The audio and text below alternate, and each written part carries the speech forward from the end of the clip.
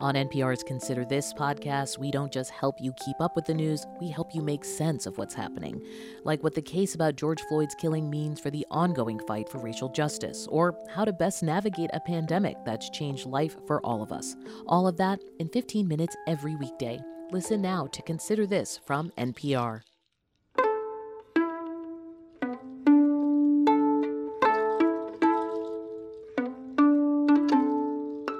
From NPR Music, this is Alt Latino. I'm Felix Contreras. This has been a tough year. A year of living with so much uncertainty, many of us filled with anxiety and concern about the safety and health of our families and ourselves. And unfortunately, a year of loss for far too many of us. And after an entire year of this, many of us are taking stock this week of the year that was in our own lives and the world around us. So this week, Alt Latino also reflects on the year that was, and we're going to do it through voices of folks who have told their stories so eloquently in other places. Every Friday morning, NPR's Morning Edition runs the very popular feature StoryCorps. They have been collecting stories from the pandemic, and we'll hear some of those. We'll also hear some oral histories of the pandemic from Texas, collected by the Voces Oral History Center, run out of the University of Texas at Austin. But first up, NPR has been producing an ongoing feature called Songs of Remembrance, in which people who have lost loved ones to the virus remember them through song. Here is NPR All Things Considered host Mary Louise Kelly introducing us to the series and our first story. This week, we're remembering some of the more than 500,000 people in the U.S. who have died from COVID-19 through the music that gave their lives meaning. We're calling our tribute Songs of Remembrance. Today, Lionel Mares shares stories about his mother, Maria Angelica Mares of Sun Valley, California. He says the song his mom loved was I Walk the Line by Johnny Cash. She grew up in Mexico in a small town called San Julian in Jalisco. She grew up impoverished. She worked at a young age until she met my dad and got married, and she moved to California in her late 20s. She felt at home here for many years. My mom was really a positive person. She was always joyful. Always loved being with friends, family. My mom would crack up jokes and she would laugh, and that would make me laugh too, because it's just those sort of moments, you know. I walk the line. My mom liked country music, and she will always be like singing along in her car or on the porch.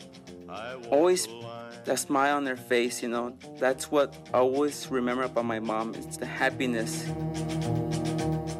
When I go visit her at the cemetery, I would sing that song, you know, like in my head or on a low voice, and you know, I keep you on my mind both day and night. Both day and night, and happiness I've known proves that it's right. As I grew older and she became sick and couldn't walk no more, I became her caregiver, and it was very important for me to be there for her, to take care of her, you know, give her medication. I felt like a sense of responsibility that I would not let my mom down. You give me cause for love that I can't hide. For you, I know I'd even try to turn the tide. She always loved going to the beach because she liked being around the water, and she will always love being active. And when she couldn't drive anymore, I would drive her to those places, to the beach, the mountains, and just spend time with her in nature. I keep a close watch on this heart of mine. I love my mom. I miss her so much, and I miss hearing her voice and her smile. I keep my eyes wide open all the time. That was Lionel Mares from Sun Valley, California, remembering his mother, Maria Angelica Mares. She was 61 when she died from COVID-19 in April of last year. Next, Margaret Garza remembers her sister Leticia Gloria, also known as Nina, who passed away at the age of 69. My sister Nina, her name was actually Leticia Gloria, but we always called her Nina growing up.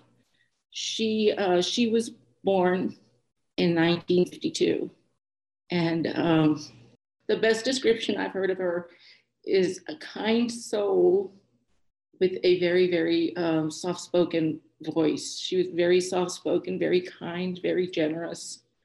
She came from a huge family. There were 7 of us, 6 girls. When we were growing up in the 60s, I was very, very young, and Nina was a teenager. I was, 5, and she was 15. Music was such a big part of our lives because there were so many of us, and we were very poor. We grew up so poor, but having Nina shepherd me around the house, having Nina there with me made life normal. And I always felt like I had a really good childhood. That radio was always on, and we would sing. For some reason, when she died, that song, 96 Tears, just kept coming to me. And it's by Question Mark and the Mysterians. And when I was a child, I always thought it was Question Mark and the Mysterious. And it was one that my sister played a lot. And it was one that they would dance to. And I don't know, something about that song just to this day reminds me of her. And after all these years, I had not heard that song in many, many years. And when I replayed it recently and listened to the words, it took on a totally different meaning. Too many teardrops for one heart to be crying. Too many teardrops for one heart to carry on. For the tears that we've all been shedding, it's been a lot more than 96 tears, but it's kind of fitting, I think. Julie Seda from Chatsford, Pennsylvania, remembering her friend and former housekeeper Janet Gonzalez, who died in Puerto Rico on December 31st. Janet was from Santurce, Puerto Rico, and she was a natural caretaker and a very wise person. She was so fun to be around, and she made the best tostones, the best rice and beans, and she made it all seem very easy. My best memory of her was when we invited my mother to lunch, and she cooked for both of my parents, and she wanted to treat them like they were royalty. She was so incredibly warm to them just because they were my parents, and she didn't have a reason to be like that. You know, she could have just helped in whatever way she could and go home. But no, she wanted everybody to feel warm around her and feel well fed and feel special around her. Also, I remember how she would talk about celebrities like she knew them personally. One of our biggest subjects was Marc Anthony and Jennifer Lopez. And we spent hours sometimes just chatting about how she was sure that they were a couple for a long time. And that always strikes me because you know how you have this kind of a friendship that never ends, and you can talk to a person one day and talk to her years later and just strike conversations back. So with Janet, our conversations would turn back into funny things like that. But we just had fun about it. It was just a natural friendship. Janet loved A Dios Le Pido by Juanes because it's a song that represents who she is, somebody who would trust God. So she'd be working around the house and she was, A Dios le pido, mi reina, a Dios le pido. Que te quedes a mi lado y que más nunca te me vayas, mi vida. A Dios le pido. Que mi alma no descanse cuando de amarte se trate mi cielo. A Dios le pido. In that song, you ask God and he hears you. And that was one of her biggest pieces of advice she always gave me. Don't question God and he will hear you. She just had this ability to connect with people, with her cheerful kind of person who would just mumble a song left and right every day as she constantly going into people's houses and doing work they don't want to do. So as we stroke a friendship, it started as just like, help me out with this, but I became part of her family. She chose me as part of her family. That's how I got to know her spirit, and that's how I got to know this amazing person.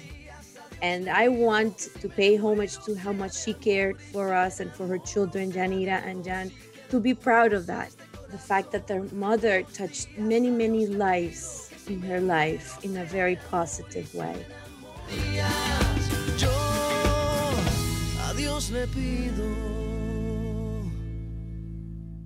As the number climbed past 500,000 souls lost in this country, we continue to collect stories for Songs of Remembrance.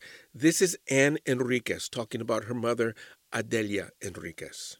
I lost my mother, Adelia, and the song that reminds me of her is Diana by Paul Anka.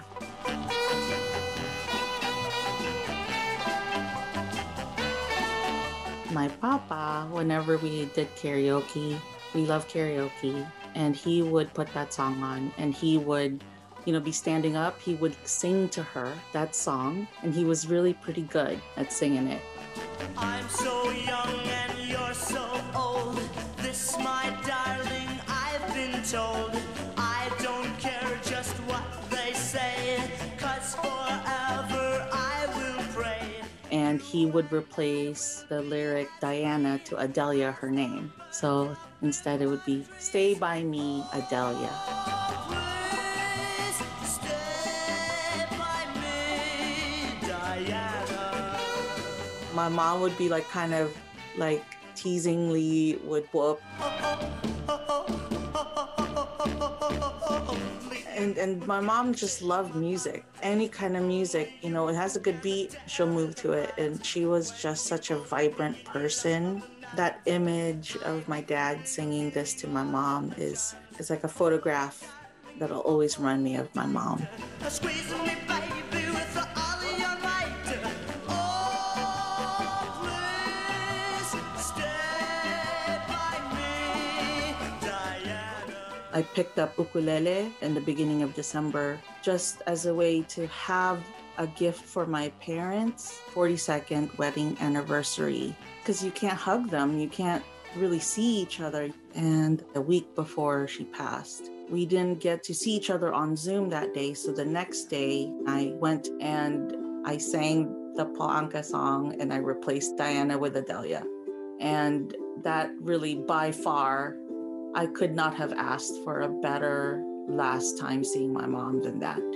Oh, please stay by me, Adelia.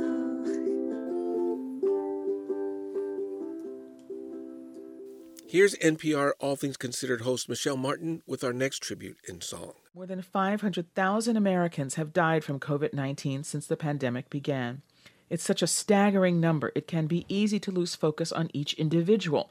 So in recent weeks, NPR has been remembering some of the people we've lost through the music they loved in our Songs of Remembrance series. Today, we wanted to acknowledge that the coronavirus is a global pandemic and hear about one of the more than 2.5 million people lost to the virus internationally. Here's Cristina Gomez remembering her father, Anibal Gomez, from Bogota, Colombia. The song that reminds me of my father, Anibal Gomez, is Edith Piaf's No, I Regret Nothing. No, absolutely nothing. Non, rien de rien. It's a song that he loved.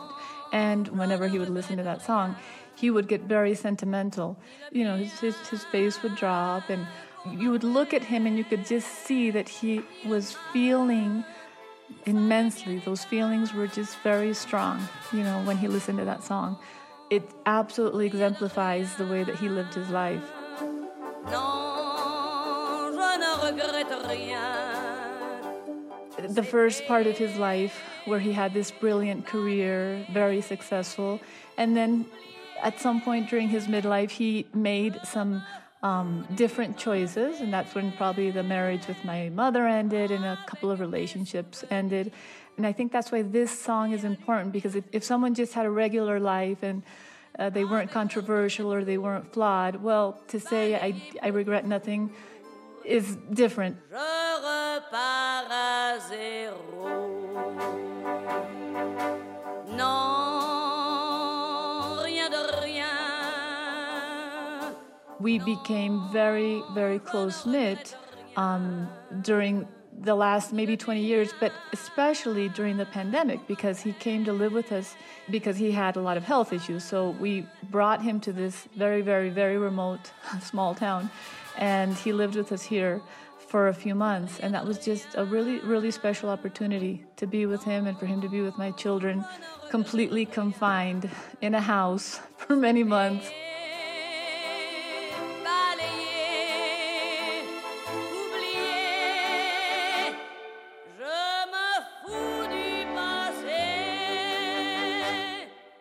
He had an absolutely wicked sense of humor, and he brought that to the table. In this last part of his life, somewhere around midnight, he would go upstairs and change into this white sort of John Travolta suit and then come down the stairs and start dancing. And he had this little show that he would put on. And it was just, it was hilarious. And he was a great dancer. So it was, it was fun to watch.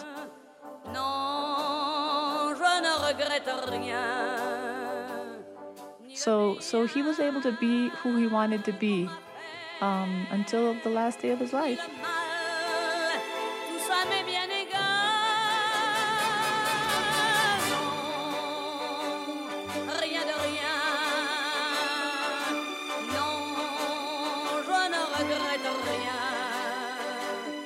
That was Cristina Gomez in Colombia. She was remembering her father Aníbal Gomez and his favorite song, the unforgettable Je ne regrette rien by Edith Piaf.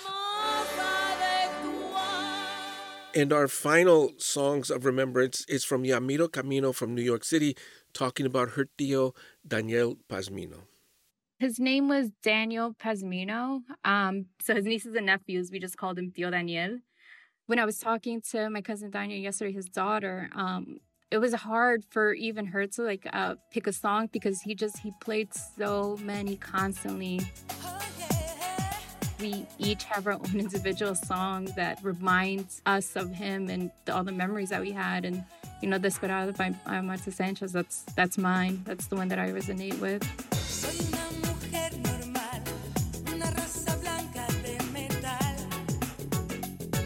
Honestly, he was a lot of things. He was a son, he was a brother, he was an uncle. He was with his wife for over 20 years, and they had 2 girls. He was the cool uncle, for sure. He was the cool uncle of the group. He was 53. He was young, hip. He loved all types of music, which is why he installed these huge speakers in his car just to blast it while he was driving. It was something, honestly, out of, Pimp My Ride.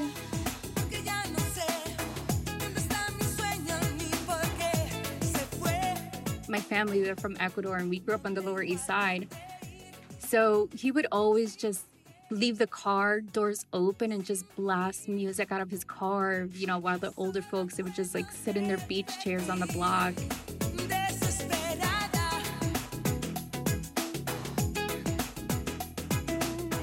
So the song, it's about being just lost and desperate because you're not with this person. It has such an upbeat rhythm to it that it just makes you want to dance. It gets you in the mood. But then when you actually listen to it, it's a, pretty sad song. It's about, this person who's just so desperate that she was in love with this person and they're not together anymore. So every time I listen to it, I just think of him because that's exactly how I feel. I'm just... everybody who knew him is just desperate for him to come back.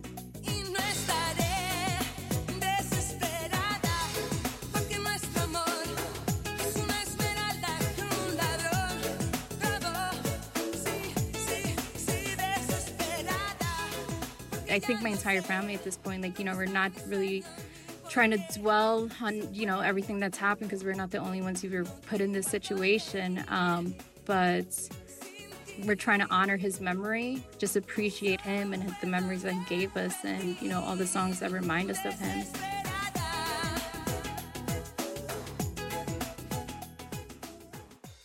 You are listening to Alt Latino as we mark 1 year living with the pandemic with stories from some folks who have been affected in one way or another. Up next, we go to Texas and the work of the Voces Oral History Center. It's a well-known and respected project run by journalism professor Maggie Rivas Rodriguez from the University of Texas at Austin. They have expanding their collection of oral histories to reflect the realities of the pandemic, or Voces of a Pandemic.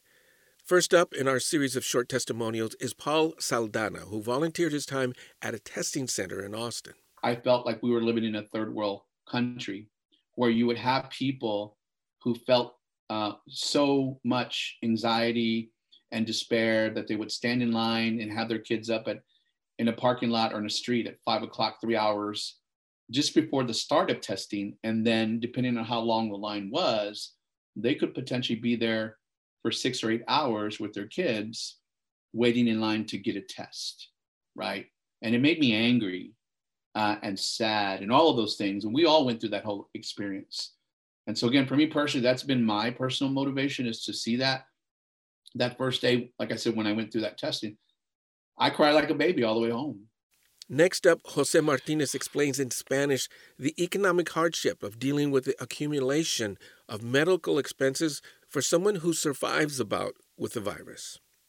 Mentalmente, como todo, me afectó mucho también a mí, porque aunque sea yo y mi hijo nomás, pero yo soy el que asumo la responsabilidad de todos los pagos. A veces es duro. Y cuando uno se enferma, desgraciadamente se atrasan de alguna forma u otra en los biles que no lo esperan a uno todo el tiempo, están cayendo y cayendo. Martha Acevedo is an agricultural field worker, someone who many consider frontline workers in this pandemic. She explains in Spanish some hardships they face doing this work. Yo les dijera que aprecien lo que hace nosotros, las personas que trabajamos en el field, porque nosotros trabajamos desde la mañanita, y que aprecien como los jitomates, la cebolla, las papas, los chiles, la ocra, todas las frutas, lo que se dice de frutas, lo que se dice de verduras, todo lo que se dice de comida, ellos que aprecien, porque no saben el trabajo que se da cortarlo. Renee Rodriguez survived her bout with the virus, and here she recounts her moments of fear as she waited for medical aid to help her breathe during her first moments with the virus. And I called Rosenberg EMS, and I said I needed an ambulance ASAP. I was going out. I was checking out. And all along, it was my meditation practice that helped me survive that day of life. All those years of being stubborn caught up with me and helped me survive. I knew, and my father had always taught me how to calm my own heartbeats down by breathing. And in your mind, you have to relax through an asthma attack. Calm your breathing down. And I calmed myself down as I waited and counted for EMS to show up. Please visit the Voces website at Voces Center, one word, that's vocescenter.org, and Voces of a Pandemic, one word, .org. And finally, if you're a regular listener to NPR, you know Friday mornings are StoryCorps time on Morning Edition. The StoryCorps project was started in 2003, and according to their website, StoryCorps' mission is to preserve and share humanity's stories in order to build connections between people and create a more just and compassionate world. In the earliest days of the pandemic, StoryCorps began collecting stories from people in their homes while they were observing the rules of personal distancing and isolation. Here's former Morning Edition host David Green kicking things off here on Alt Latino. And it is time now for StoryCorps on this Friday. Tyrone Hampton and Frank DeJesus are New York City bus operators. To date, they've lost at least 30 fellow bus workers to COVID-19. In all, more than 80 New York City transit workers have died in this pandemic. Tyrone and Frank had a remote conversation using StoryCorps Connect. Frank begins. My father was a bus driver, and he would take me to work with him on days that he had no babysitter. And I just remember that I would sit there right by his feet, and he would give me the microphone, and he would tell me, say, Lexington and 96th Street coming up next. So you would hear me in my little baby voice, Lexington and 96th Street up next. And I loved it. I thought it was the best job in the world as a kid. So I'm here because I love the job. You know, we take a chance every day with snowstorms, traffic, people running in front of your bus. Through all the trials and tribulations, we do like doing what we do for New York City. We do. We have a driver's heart. Yeah. But now our heart is being tested. And it's one hell of a test. Every day that we step foot on that bus, we come home with the possibility of not infecting ourselves only, but our loved ones. We've seen a lot of brothers die, a lot of co-workers lose their life behind this attack. What gives me the most hope right now, I have a good friend, and I see him with a roll of caution tape. And every bus that passes by, he's running in and taping off the seat right behind the bus driver, making sure nobody sits there. So the next bus, I got on with him and I helped him do it faster. And every bus that came on, we did it. Once you're against a wall, the only way you could go is forward. I want you to know that you got a brother in me for life now. You know what I mean? If I didn't know it before, I know it now for sure. We're going to make it through this, man. We're going to make it through.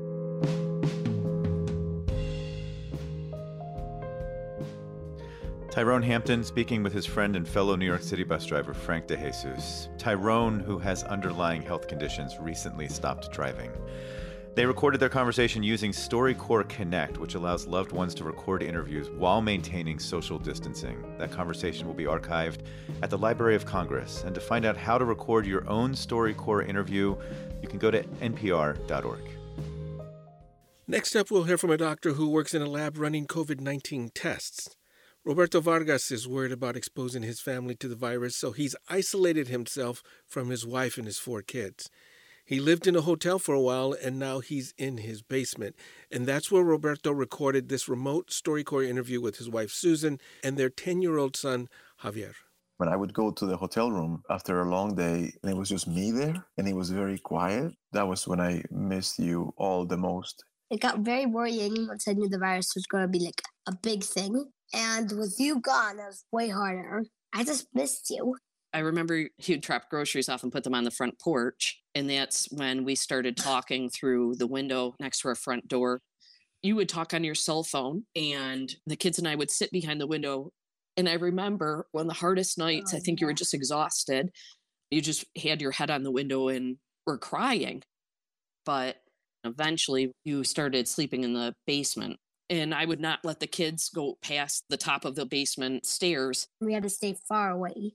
But I just felt better that you could be like a part of us. Mm-hmm. It's still very hard, but it's nice to see you, Dad. You have been so helpful to Mom. So thank you, okay? Thanks. I remember once you came into the basement, the best night I had yet, your coworker had made all these different dishes for us. You sat at the bottom of the stairs in a rocking chair, and I was at the top. I remember that, yes. I even remember the food. It smelled so good. It was the first time we had been able to connect in so long. And as crazy as it sounds, it's the best date I've ever had with you in my life. Without you, I wouldn't have been able to do what I've been able to do at work. You have to be absolutely everything to our 4 beautiful kids. I've never loved you more, and I know it hasn't been easy. Could you guys try not to cry? It makes me sad when you cry. Oh, sorry, honey. These are tears of happiness. Roberto, I admire you so much. Always admired you, but you've done things these past couple months that seem impossible. What you're doing is a lot harder than what I'm doing. A lot harder. Dad, I just want to say thank you for helping get rid of this virus. That's a team effort, and that team includes you. But what carries me through is this family. That's Dr. Roberto Vargas talking with his wife Susan and their oldest son. Next up, a story from the StoryCorps Military Voices Initiative, which records and stores the stories of service members and their families. Army Major Ivan Aragin is a chaplain who has seen many overseas deployments during his military career. And back in April, he and several other medical units were deployed on U.S. soil. In this conversation, Chaplain Arreguin told his wife what it was like to be stationed in New York City during the height of their battle with COVID.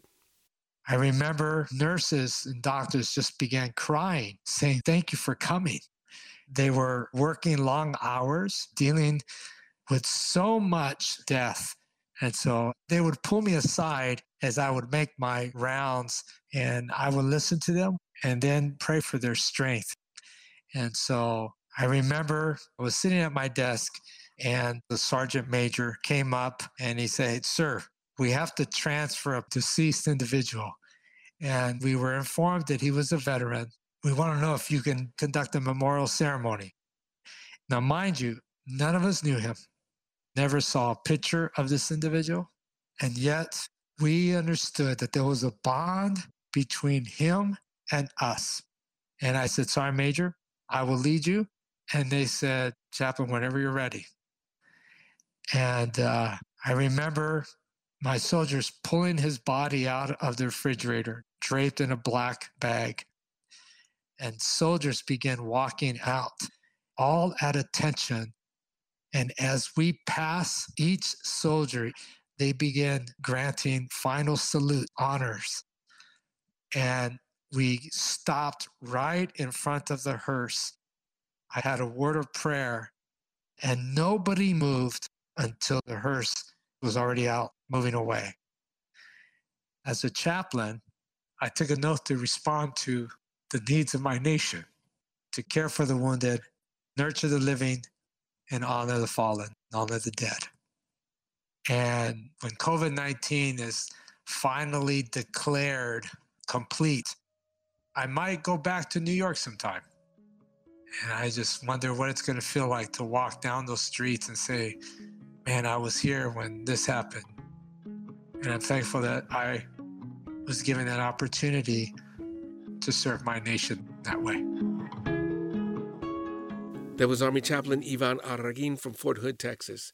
Jorge and Jessica Valdivia are next, talking about their big brother Mauricio, who died from COVID last year. One year, Mom and Dad had a business venture, and it didn't go very well, and we were broke. Mauricio had dropped out of high school. He was working at a factory, and I think he was little to realize what was happening, but it seemed like we weren't going to have Christmas gifts that year.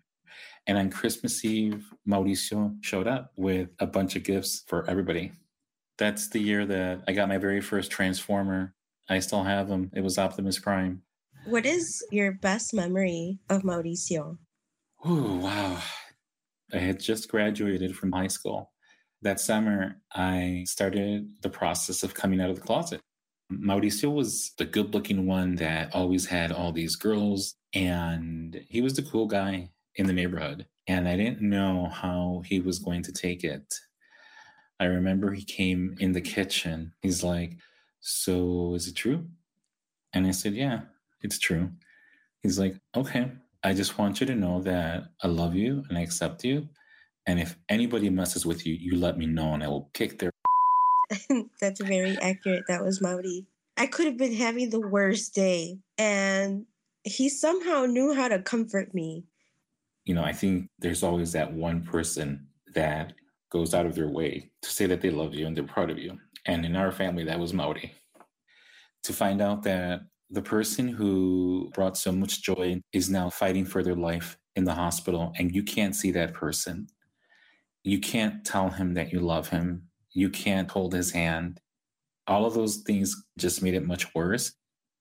I wish that I would have told him I loved him more and that I was proud of him. He did know that. I know he knew that.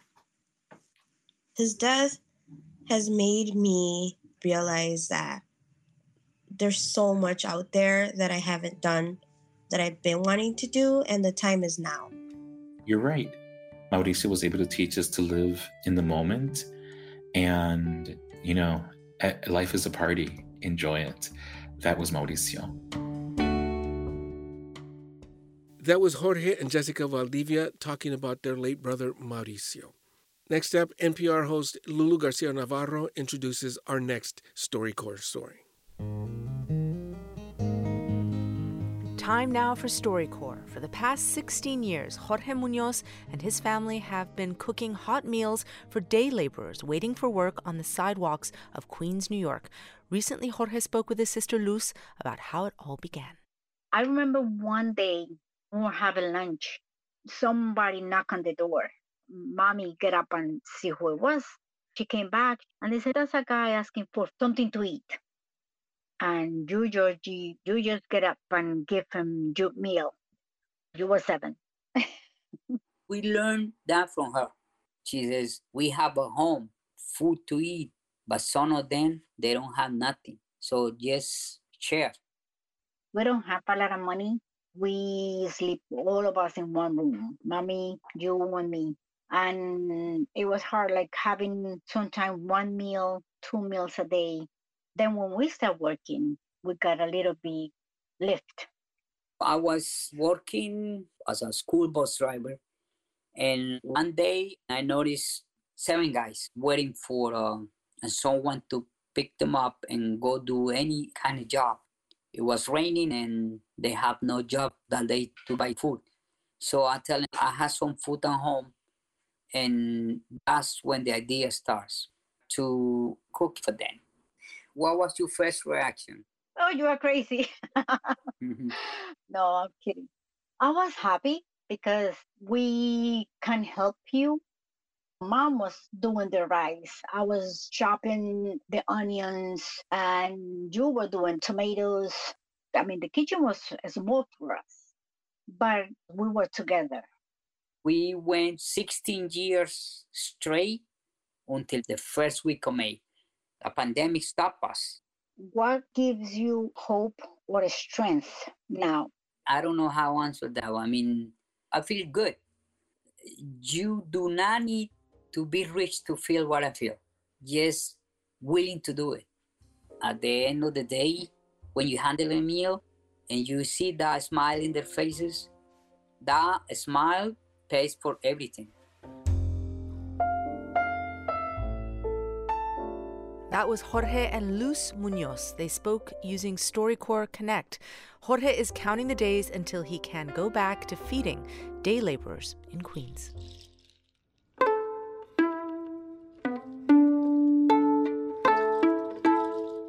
As we are proud to say every Friday, all of these stories will be collected at the Library of Congress as part of the StoryCorps archive. Please visit the Alt Latino website for links to the Songs of Remembrance series, the Voces Project of the University of Texas at Austin, and the StoryCorps website. We are at npr.org/altlatino, and thanks to all of them for sharing their stories with us. You know, there probably isn't anyone on this planet who hasn't been touched in one way or another by this disaster, and it's important to remember those who fell victim to the virus. You know, early on I heard someone refer to the virus as a teacher, and the lessons are there for those of us who pay attention to such things. Like we are all indeed connected in so many ways that we didn't realize before the virus started spreading among strangers. That this hunk of atoms and minerals hurtling through space is both sturdy and delicate and should be treated accordingly. And probably most important of all is that life is fragile. It can be taken away at any moment for any reason. So while we are here, we should reconsider the lines that divided us before this crisis and instead treasure what we all have in common. It's not easy to do, but for the last year or so, I've been trying to do just that, and it's helped me tremendously to cope. You have been listening to Alt Latino from NPR Music. I'm Felix Contreras. Please be careful out there, folks. Please be careful.